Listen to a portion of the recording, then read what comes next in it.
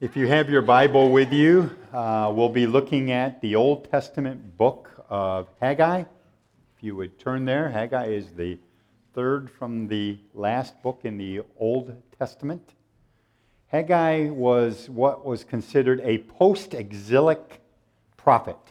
Post-exilic means post-exile, after the exile, after he spoke into the time period, after the children of Israel had come back from their exile or captivity in Babylon. Now you got to remember, these Jews were taken captive 70 years before, and almost all of the Jewish people had been taken into Babylon except for a few rejects. That's how the Babylonians looked at them. The old, the weak, the too young. They left them there, and they intermarried with some foreigners and became known as Samaritans. But the rest of them were taken into Babylon, and Babylon was quite different from their life in Israel. Remember, these Jews had only ever known the temple and the sacrifices, their own special diet, even their own special clothing. But now they were inundated in all things Babylonian, a people that didn't know or care about their God Yahweh or their way of life. The psalmist expresses well something of their heart in Psalm 137, and it says this: "Alongside Babylon's rivers, we sat on the banks.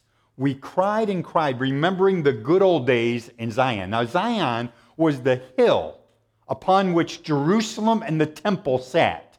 So he's talking about the good old days in Zion. "Alongside the quaking aspens, we stacked our unplayed harps. That's where our captors demanded songs, sarcastic and mocking. Sing us a happy Zion song." But their response is, how could we ever sing God's song in this wasteland? "If I ever forget you, Jerusalem, let my fingers wither and fall off like leaves. Let my tongue swell and turn black if I fail to remember you, if I fail, oh dear Jerusalem, to honor you as my greatest." See, these were a people that were familiar with, that were accustomed to the very presence of the living God. They were used to the fact that God dwelt among them, that was what made them different from everybody else upon the earth. Over the years, because they no longer had a temple that they could go to, they developed a system called synagogues. And synagogue just literally means a place to bring people together. That's what it means. Sin, agog, to study the word together. So they had these synagogues where they would come and they would read the scriptures that they had at that time. They would tell stories about the good old days. You know what it's like when you get together with your grandma and your grandpa and they talk about the good old days. That's what they would do. They would talk about the time when God took from the seed of one man, Abraham, and he formed the great nation called Israel. They told stories about how the Egyptians enslaved Israel for 430 years, but God, through a man by the name of Moses, came and delivered them from it. They listened to the stories that we even like in Sunday school. You know, you remember how you heard the story the first time about how little David took a stone in a sling and slung it, whatever the word is, at that giant and killed this giant Goliath? I mean, how tall was Goliath? He had to be, 8 feet tall or something like that? They loved those kinds of stories, and how David's son, Solomon, built this amazing edifice, this temple, to bring glory and honor to God. They loved the stories of the judges that came and delivered people, about how God vested himself in this thing called the Ark of the Covenant. And when the Ark was brought in, the enemies were defeated.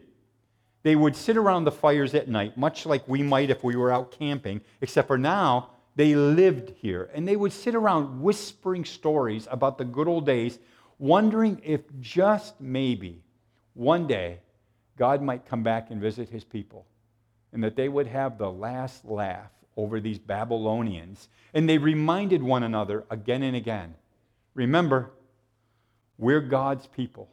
Even though we live here in a foreign land and we feel like we are outnumbered and outclassed, we are still the people of God.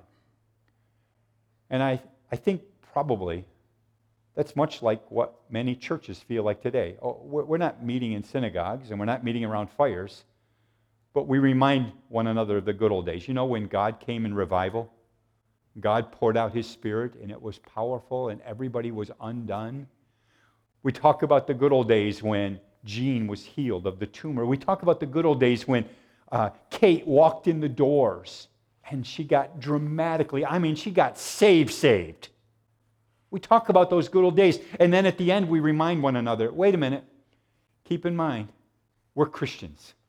We're not like the other people in the world. We're Christians, and we need to keep that in mind, and we need to remember to live like that. Much like what these Jewish people felt like. But in the story that we're reading in Haggai, God does the unexpected. God comes down. But he doesn't come down like they expected. He doesn't come down in a blaze of glory and destroy all the enemies. He doesn't come down and manifest himself as a pillar of fire as he did in the wilderness. He comes down into the heart of a heathen king by the name of Darius. And for whatever reason, we don't even really know, Darius, who was not a believer in God, somehow felt compelled to send the Jewish people, who were called the remnant, those that are left over, he was going to send them back to their homeland where they could actually begin to practice their own religion again in their own homeland. Can you imagine just a little bit the excitement they must have felt? Here they had been captive for 70 years. And this heathen king is not only going to release them to go back to their homeland, he's actually going to fund their trip back. How many of you would like a vacation where somebody else pays for it? That's the kind of thing this is like for them. They're going home, and he's paying for everything, and he's even sending his army ahead of them to protect them on the way. Can you imagine how excited they were as they began to think about the fact that they were going home? But remember, at this point in time, when they were taken captive into Babylon, they had spread across the whole of the Babylonian Empire. I've got a map for you just to look at it for a moment. This is the Babylonian Empire. It includes Syria, Iran, Iraq, Turkey, Egypt, Saudi Arabia, Jordan, and of course Israel. That's how far and wide the Babylonian Empire. So it took a while for the word to spread to everybody and for them to gather so that they could make the trip back home. You can bet that those good old day stories amped up a whole lot during that time while they were waiting to finally go. They began to talk about it. And remember now, these people had been in captivity for 70 years, which means that many of the adults had never even seen Jerusalem or the temple. All they had were some of the old-timers' stories who would come along and tell them about this amazing thing, the stories that were told. They knew that they were going home to the city on a hill, to the place of God's presence, the place that bore his name. And they were so excited about it. Psalm 126 tells you a little bit about it. It says this: "It seemed like a dream, too good to be true, when God returned Zion's exiles. We laughed, we sang, we couldn't believe our good fortune. We were the talk of the nations. God was wonderful to them." God was wonderful to us. We are one happy people. And they began their journey all the way back to Jerusalem from wherever they had been scattered in the Babylonian Empire. And as they're making their way, you can be assured that they began to notice things. They're walking along the road one day, and all of a sudden, one of the older men says, "Wait a minute, you see that pile of stones? I think that's what my grandfather told us about that one night while Jacob was sleeping in the desert with a rock as his pillow. He had a dream, and in the dream there was a ladder going up between heaven and earth. And on that ladder, angels were ascending and descending. And at the top of the ladder was the God of our father Abraham and of his son Isaac. And he called the name of this place Bethel, the very house of God." We must be in Bethel. We're only about 10 miles now to go. And they keep walking along, and another young man says, or another old man rather, says, wait a minute, I recognize that tree. I recognize the tree because it has that funny little U shape at the bottom of the limb that I used to jump up as a kid and grab. Well, wait a minute. It seems like this tree is so much smaller than it used to be. I used to have to jump to grab the limb. Now it's down to my knees. We must be getting close. And finally, they come to a place where an elderly lady looks ahead and she says, you see that rise up there? When you get over that rise, you're going to be able to see the city set on a hill. You're going to be able to see the gold of the temple gleaming. And can you imagine their excitement, their thrill, their joy, all of their dreams coming to pass finally as they walked over the crest of that final hill and they looked down on Jerusalem, which was a ruin. Nothing was there. You see, when Babylon came in, they came in and didn't just take people captive. The scripture tells us that they didn't leave one stone lying upon another.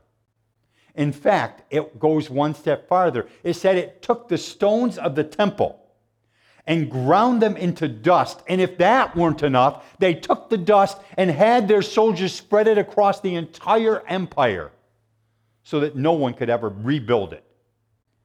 And that's what the children of Israel saw when they made their way back to the city set on the hill, to the place of God's presence and God's glory.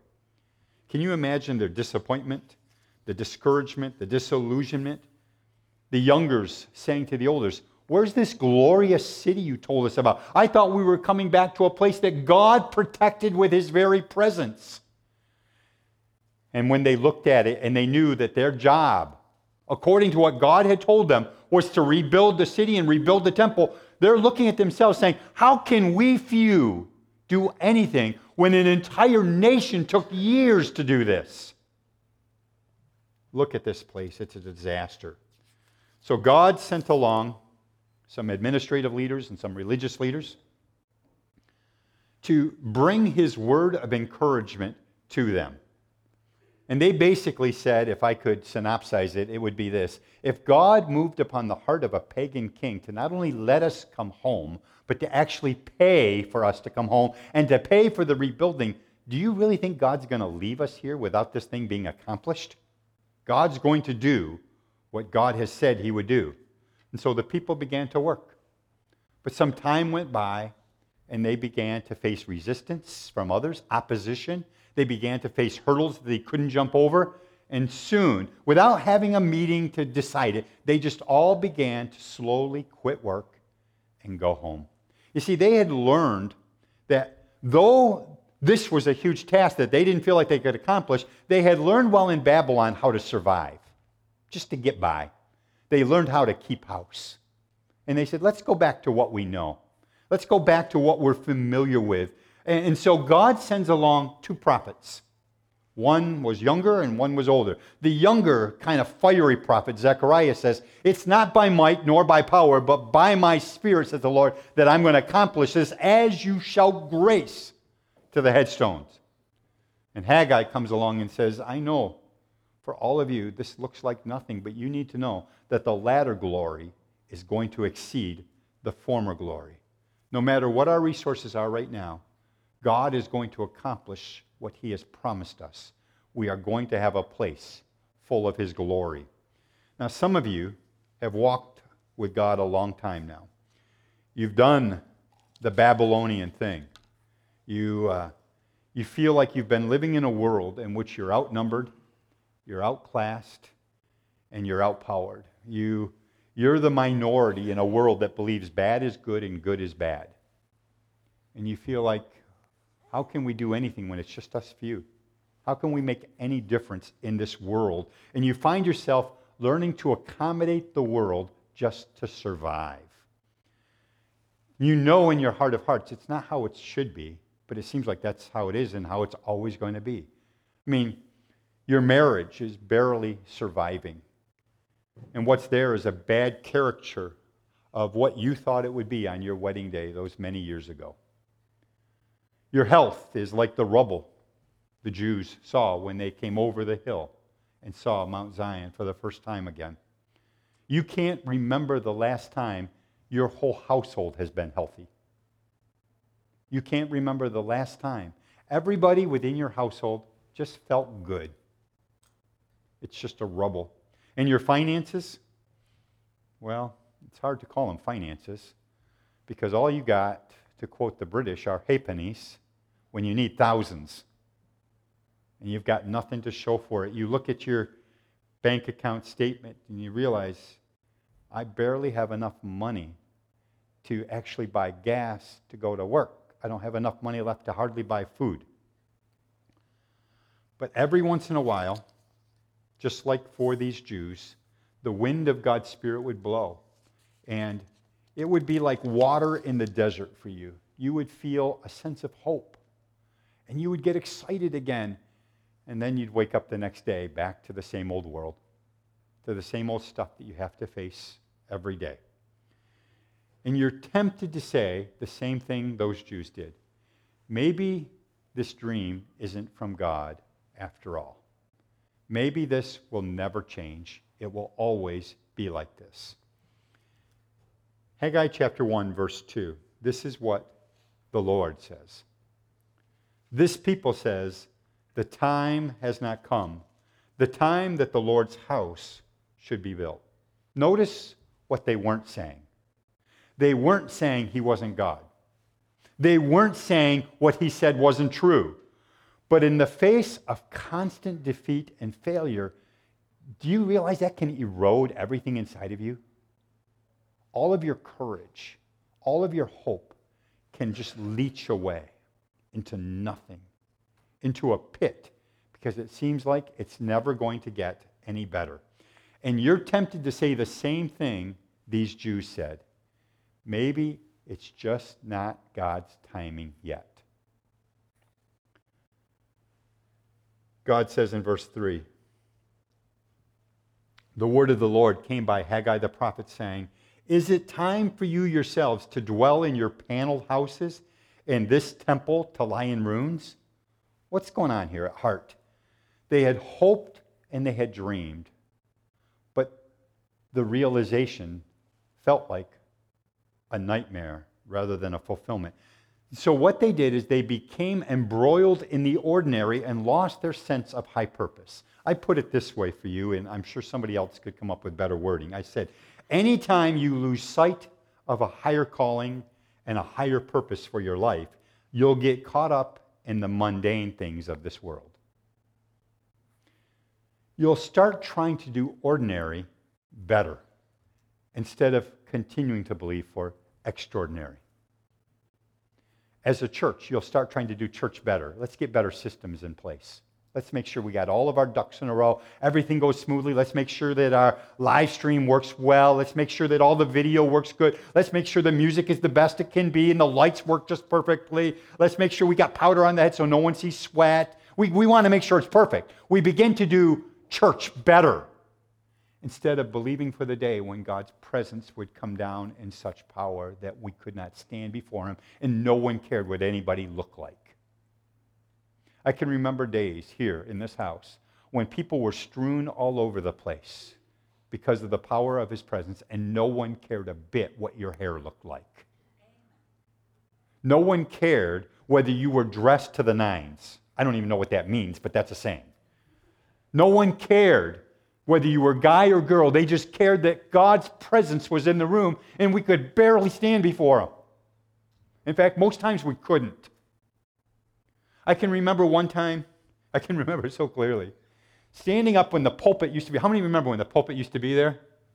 I can remember standing up there at the pulpit, putting my hands on the pulpit, having my sermon right there ready to go, and for some reason I could not open my mouth. I was struck in awe of God's presence. But the temptation is when you don't feel it, is to go back to the ordinary. And let's do the ordinary better. You double down on your bet. I had a friend once that we met at Elam. He's a dear friend, and I'm not judging him. I'm just telling you what happened. He pulled in at a time when, Karen and I, we were poorer than a church mouse. We had nothing. And we're walking from where we had parked our car into a service at Elam at the time. And this friend of ours, I mean, he was in school with us, same age as us, all that kind of stuff. This friend of ours drove in a brand new minivan. Top of the line minivan, everything you could imagine. And I thought, what are we doing wrong? And so he stopped beside us to talk to us, because again, he's a good friend. He stopped beside us to talk to us, and I said, man, you must be living right. And his response was, what's a little more debt? What does it matter? I don't own this thing. The bank owns it. It's just all payments. And I realized all he did was try to do this life better, to survive, instead of wait for the presence of God. You see, we begin to treat the presence of God like a long-lost memory. We try to get by doing the same old, same old. We're like Peter. Remember Peter? After Jesus had died, and there was that time period where he would appear. It was kind of like playing hide and seek with his disciples. You know, he'd pop up here and leave. Then he'd pop up there and he'd leave. But there came a time when Peter got tired of waiting, got tired of just wondering if God's ever going to do anything. So Peter says, I'm going fishing. And by going fishing, he didn't mean I'm going out to get some rest and relaxation like Bill Northcutt might. He meant I'm going back to that which I'm familiar with, that which I know how to do. I'm going back to do my business called fishing. See, in some ways, and please hear my heart, in some ways it's easy to build a church. If I told everybody you don't have to tithe anymore, if I told everybody church is going to be 15 minutes, and if I told everybody that you can come dressed as you are and we're going to feed you a sumptuous banquet every single Sunday afternoon, I could pretty much guarantee you could build a church. I know how to build a church. The question isn't whether you know how to build a church. The question is, do you know how to build a place to house God's presence? Where the presence of God leans towards that place and can't wait to get there. Haggai says this in verse 5. Now therefore, thus says the Lord, consider your ways. 5 times in this book, God tells them to consider their ways. And I think it behooves us to give ear to that. As I was reading in my scripture reading this week, I was struck again by how so many times God says they have ears, but they don't hear. They have eyes, but they don't see. In Revelation, he says, he who has ears to hear, let him hear. So God here says to us, consider your ways. Think about what you're doing. Stop what you're doing. Interrupt the dailiness of it all. Interrupt your status quo. Interrupt the mundane. Think about what you're doing. We need to be a little bit more like Peter, who when so many of the followers of Jesus left, I mean, he had thousands following him, and they all left. They ran away. And Jesus looks at the few that are remaining and says, are you too going to leave me? And Peter's response is, where else can we go? You alone have the words of eternal life. And I hope that's the cry of your heart, that though you're facing things that might seem insurmountable to you, that in the face of the promises of God, it feels like all you're looking at is rubble. I hope there's something inside of you that says, Lord, I have nowhere else to go. You're it. I put all my eggs in one basket. I sold everything and I invested it in you. You are my treasure. And I have nowhere else I want to go. What else can we do? Church without his presence is just a pageant without power. Everyday life without his presence is just another form of death, which is why Paul tells us in Ephesians 2 that before Christ we were dead in our trespasses and sins. Without his presence, you've got nothing. You have knowledge. But somehow that knowledge up here has to get to our heart, which is intended to be the temple of his presence. Paul tells us, don't you know you are the temple of the living God? You're the temple now. You're the place that's to house his presence. And that's what the book of Haggai is about. building a place for His presence. Am I suggesting that everything we have ever done has been wrong? Everything we have done individually or as a church? No, of course not. All I'm trying to do is to get us to heed God's warning, which is give careful thought to your ways. Is what you're doing producing what you want? Is what you're doing inviting, attracting the presence of God? Or are you just learning how to do mundane life better, to survive in this world? Verse 6, you have sown much and bring in little. You eat, but do not have enough. You drink, but you're not filled with drink. You clothe yourselves, but no one is warm. And he who earns wages to put it into a bag with holes in it. Thus says the Lord of hosts, second time, consider your ways. They weren't even following the natural laws of agriculture. I mean, I don't know a whole lot about farming, but I do know this. You put in less than what you hope to get. You put in a seed of corn, hoping that you will get a stalk of corn with several ears on it, with several seeds on it. They were sowing much and getting less.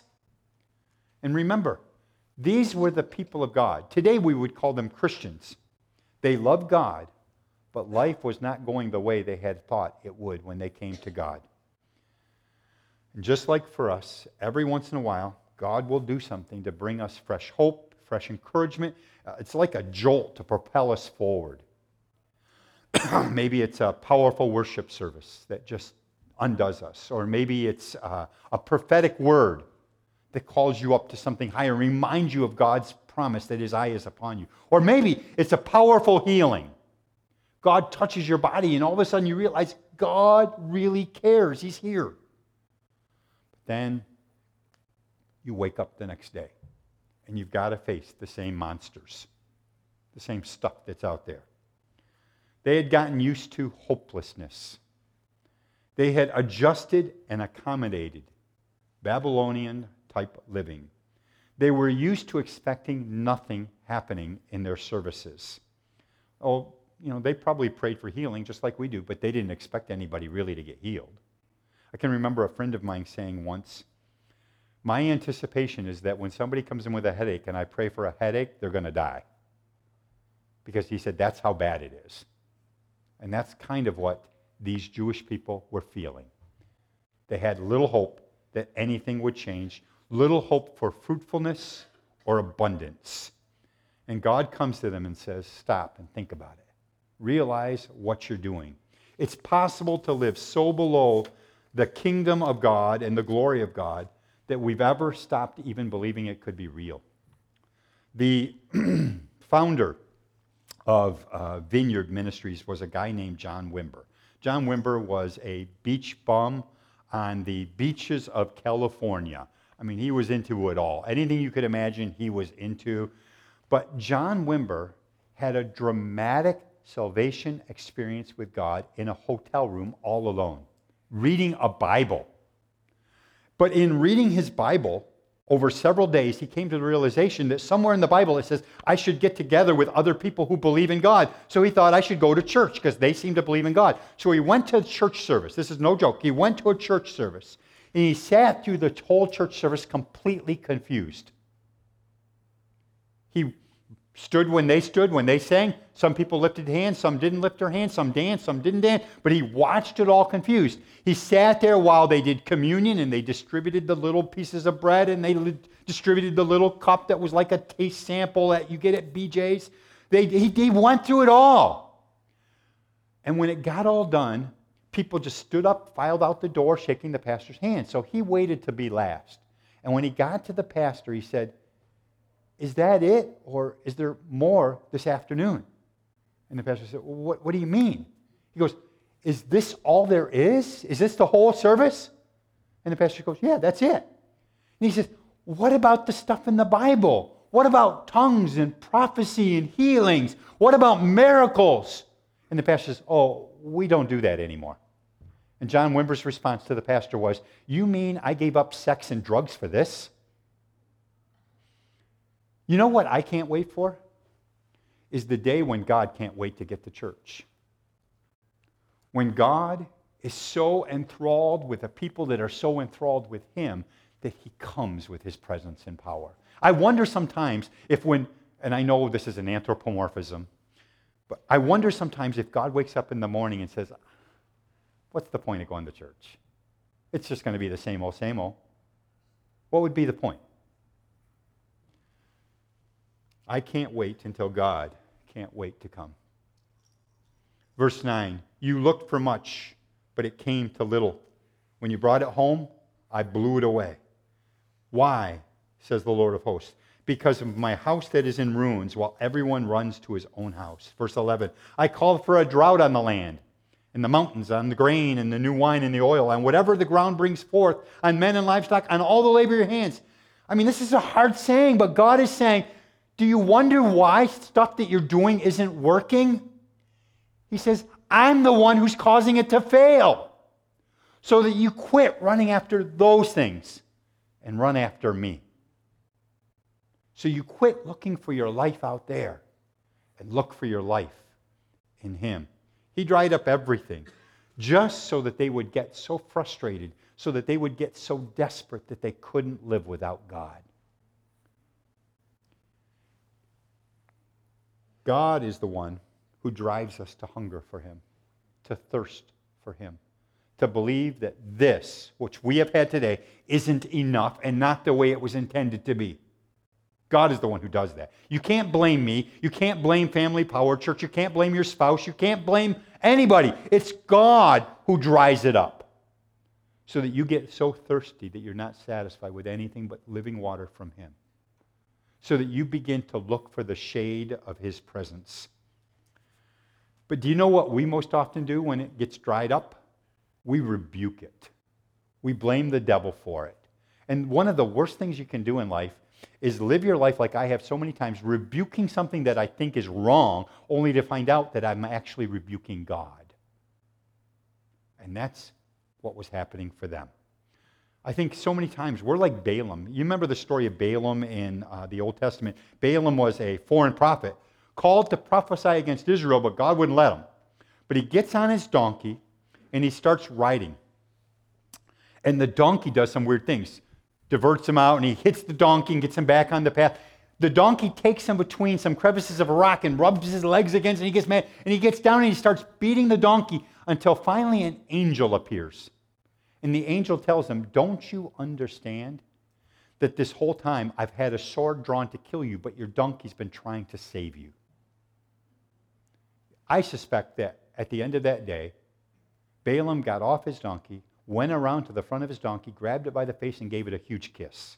Fed it grain and hay for the rest of its life, thanking it for saving it. Because I think some of the stuff that you're going through, God did it on purpose, in order that you will seek him more than anything else. That you will find him in whatever you're going through. You know, all the stuff that you're going through, all of the problems that we think are so big, whether it be our finances or health, all of it. I'm not saying it's not real. I'm not saying it's not important. But can you find God in it?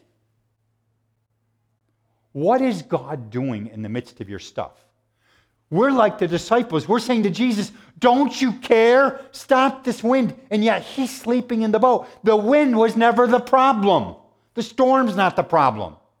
Not if you've got Jesus. And that's what Haggai is trying to show these people.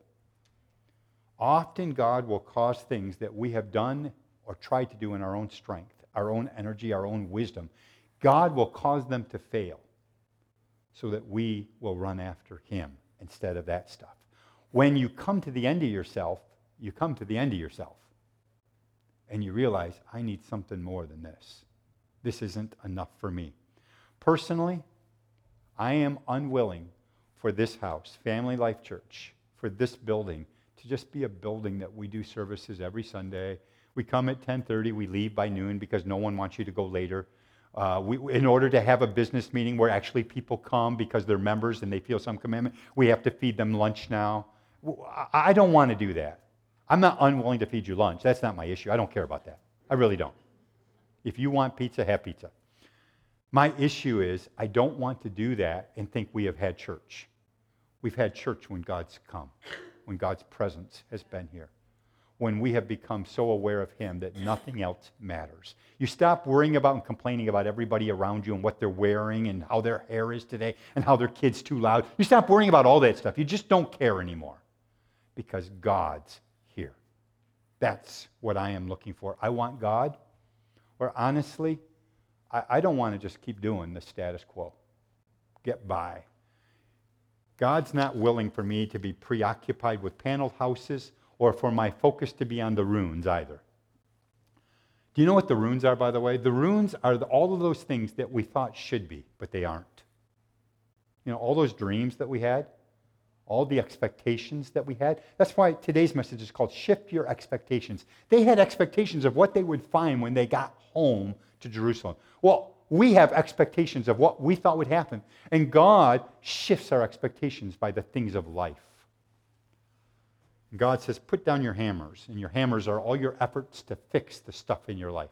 God says, put down your hammers and go up to the mountain and get timber to build my house. Go up to the mountain, the place where His presence dwells.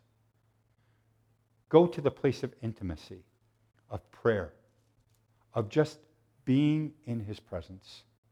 Go to that place, and from that place, you will build His house. We have a scripture in the Psalms that says God inhabits the praises of His people. The Japanese Bible puts it this way: if you build a chair that's big enough for God, He will come and sit in it. That's what I want. Don't you? Don't you want more of God's presence here? Yes. More than what we've had by far? I don't want to just remember back to 1994, 95, 96 when God did wonderful things. I want God to do it again. God, I've heard of your fame. Renew them in our day. Renew them in our day. I don't want to tell the young people anymore about revival. I don't want to tell them about what I experienced. I want them to experience it. I want them to experience it more than I did, and I don't want to be left out on the next move. I want to be like my father-in-law. My father-in-law in 1994, when God began to move in such a powerful way, God was touching people right and left. And my father-in-law was one of those people, the staid, proper British gentleman. You remember him. My father-in-law would stand there while he'd get prayer, and everybody else would be falling down, and he would be standing. And I can remember him saying, maybe God is passing me by on this move. I'm old. I've already had His touch many, many times. I've experienced His presence. Maybe God is passing me by. And I can still remember the day.